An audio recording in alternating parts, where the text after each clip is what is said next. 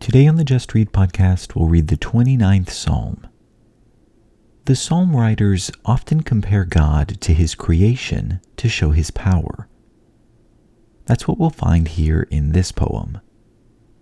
Let's read Psalm 29.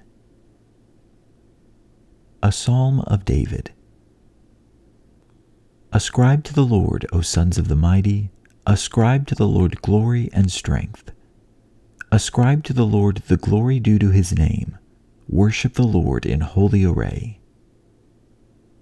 The voice of the Lord is upon the waters. The God of glory thunders. The Lord is over many waters. The voice of the Lord is powerful. The voice of the Lord is majestic. The voice of the Lord breaks the cedars. Yes, the Lord breaks in pieces the cedars of Lebanon. He makes Lebanon skip like a calf, and Sirion like a young wild ox. The voice of the Lord hews out flames of fire.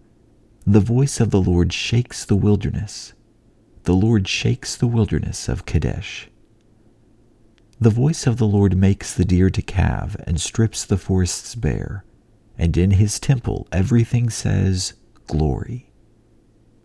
The Lord sat as king at the flood. Yes, the Lord sits as king forever. The Lord will give strength to his people. The Lord will bless his people with peace. That was Psalm 29. This psalm wants us to praise God because of his power over everything around us. The voice of God is more powerful than the mighty waters, the great trees, and the wild animals. God easily subdues the things that we struggle to tame. Thank you for reading with me.